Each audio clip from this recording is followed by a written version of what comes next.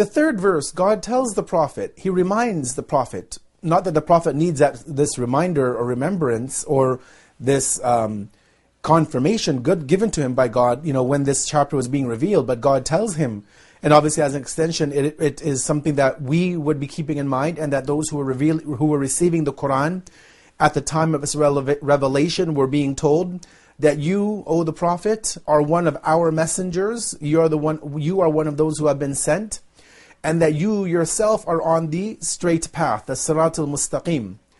Now, one of the things that we see in the commentary of this particular verse from Tafsir an-Nur is that the straight path, this Sirat al-Mustaqim, which is mentioned, in Surah Al-Fatiha, we recite this portion, or we ask God to guide us and keep us on the straight path, and many other verses of the Quran speak about the straight path, is that we understand that the straight path is not necessarily the end, meaning that as much as a person travels on that straight path, they will continue to receive guidance. They will continue to be inspired. They will continue to be enlightened. So it's a path which is continuous. And it's a path which, obviously, the end of it is to reach, metaphorically speaking, to Allah.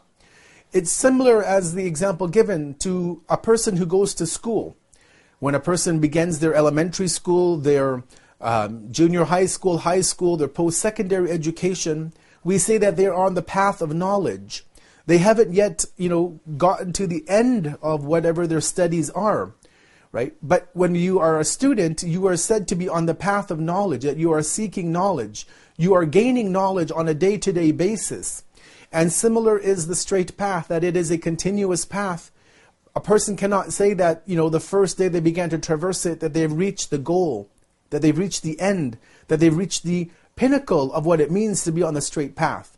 No, that this is a continuous path. And God is telling us that the Prophet of Islam is on that straight path. And this could also obviously be an understanding or an allusion to the fact that when God tells the Prophet that you are one of those whom we have sent, and that you are on the straight path, that this is also a response to those people around the time of the Messenger of God who criticized him, who did not want to believe in him, and so they would level baseless accusations against him. The Quran shows us in many different verses that when the disbelievers, when they would mock the Prophet, because they couldn't mock the verses of the Quran, because these are wise verses, they were full of wisdom, they were full of understandings, and if they took the time to reflect and contemplate on them, that they would come to a realization. No, they would call the Prophet, for example, that he is a madman. They would say that he is a sorcerer. They would say that he is a poet. They would call him all of these names, right? They would level these accusations, baseless accusations against him, because they could not come and debate the Quran one-to-one.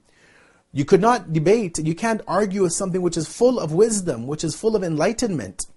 And so they would level these attacks against the Messenger of God, and so almost as a form of reconciliation, to give the Prophet console the Prophet, to let him know that what he is on is the right path. God tells the Prophet that, you are on the straight path, that you are one of our messengers. Have no doubt in, and obviously the Prophet would never have doubt, but don't let what these other people are saying about you, against you, or against the Quran, don't let it faze you, don't let it stress you out, because you are one of our messengers, and you are on the right path. It is these people who have deviated and have gone away from the straight path. Reflect upon, and that we can use to better understand the content and to implement the verses that we will be going through in this particular chapter.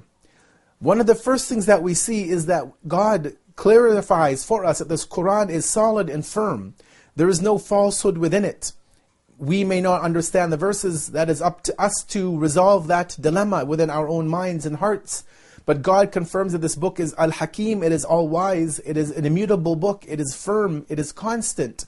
And we have to make the effort to better understand it, and to better understand areas which may seem confusing to us at times. Point number 2 is that God takes an oath in this introductory passage. And obviously, for anybody to take an oath to swear on something, to take a pledge on something, shows the gravity and importance of that thing. But when God does that, it amplifies, it magnifies the importance of what He is swearing upon. And so this shows us again the importance of the Quran and the importance of the contents of this life-giving book within our lives. We also see that what we can learn from this verse, and this passage of verses rather, is that the Prophet of Islam is not the only messenger that has come to humanity. Many men have come and gone. Many men have been sent by God for the guidance of humanity.